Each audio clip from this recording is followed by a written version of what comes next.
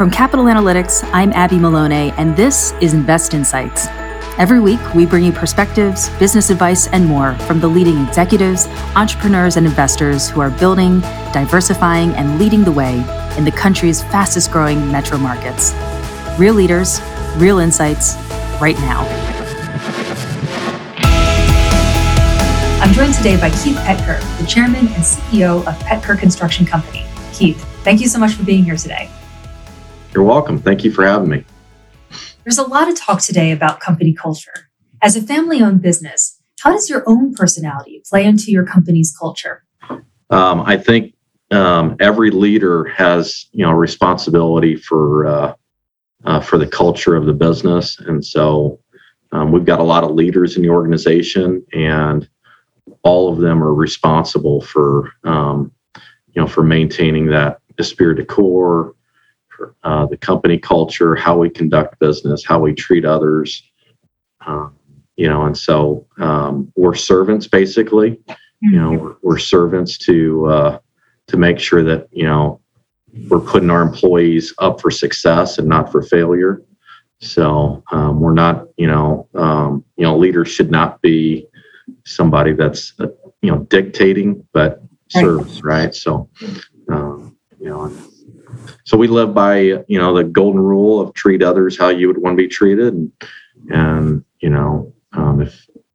if we have leadership that can't live by that, then they're probably not with us very long. So I'm sure that golden rule has shown through, because in 2021, Petker grew its employee base by 18% with new hires and promotions across every department and level.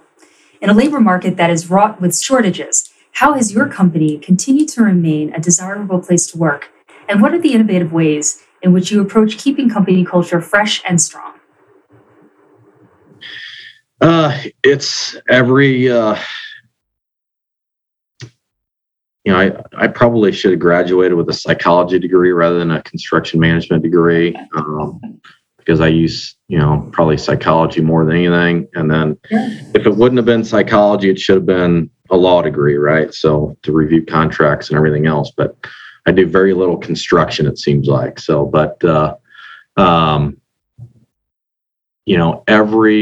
every second of my day is spent basically uplifting people, and treating people with dignity, with respect.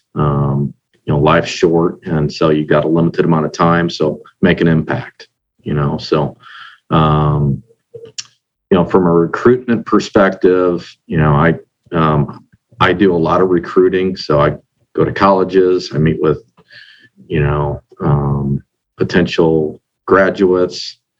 That makes a big difference. It's a few hours out of my day, sometimes a day out of my week, but having a CEO there talking to a potential college graduate makes a difference. So, that's a level of respect and dignity that we bring to the table. And at the end of the day, it allows us to get some pretty exceptional individuals within the company. So, with land scarcity in many markets, rising costs of materials, and labor scarcity for construction positions, how do you prioritize these issues? And how can creativity best be implemented to address the unexpected?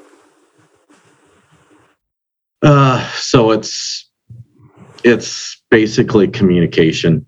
It's at the end of the day, communicating. We have so many different issues going on in a market, whether it's hyperinflation or supply chain disruption or labor shortages.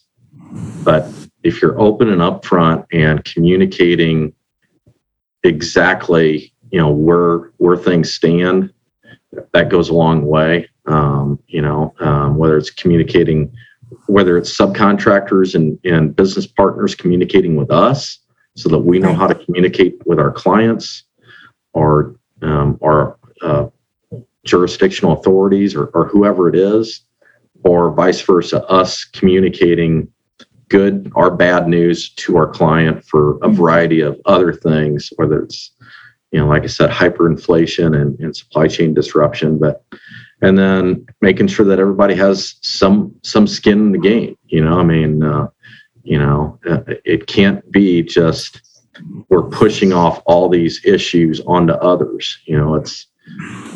We've got to step up to the plate, and if the relationship is truly worth it, then we've got to bring some of the skin in the game too, and share in some of that inflationary pressures and stuff like that. So.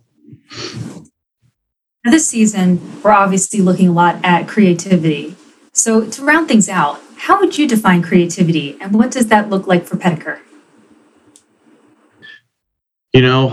So on the creativity side, we are looking for people that are always trying to streamline the process, a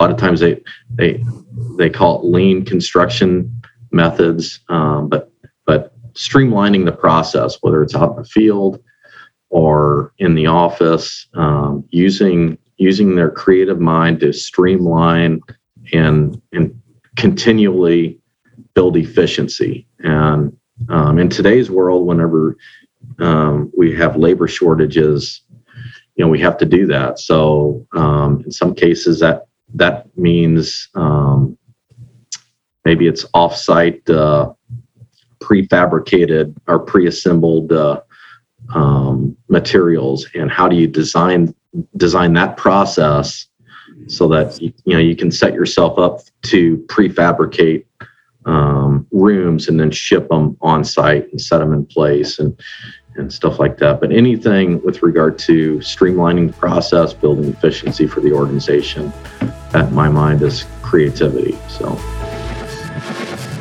You've been listening to Invest Insights. Be sure to follow, rate, and review this podcast to hear more. I'm Abby Maloney. Thank you for tuning in.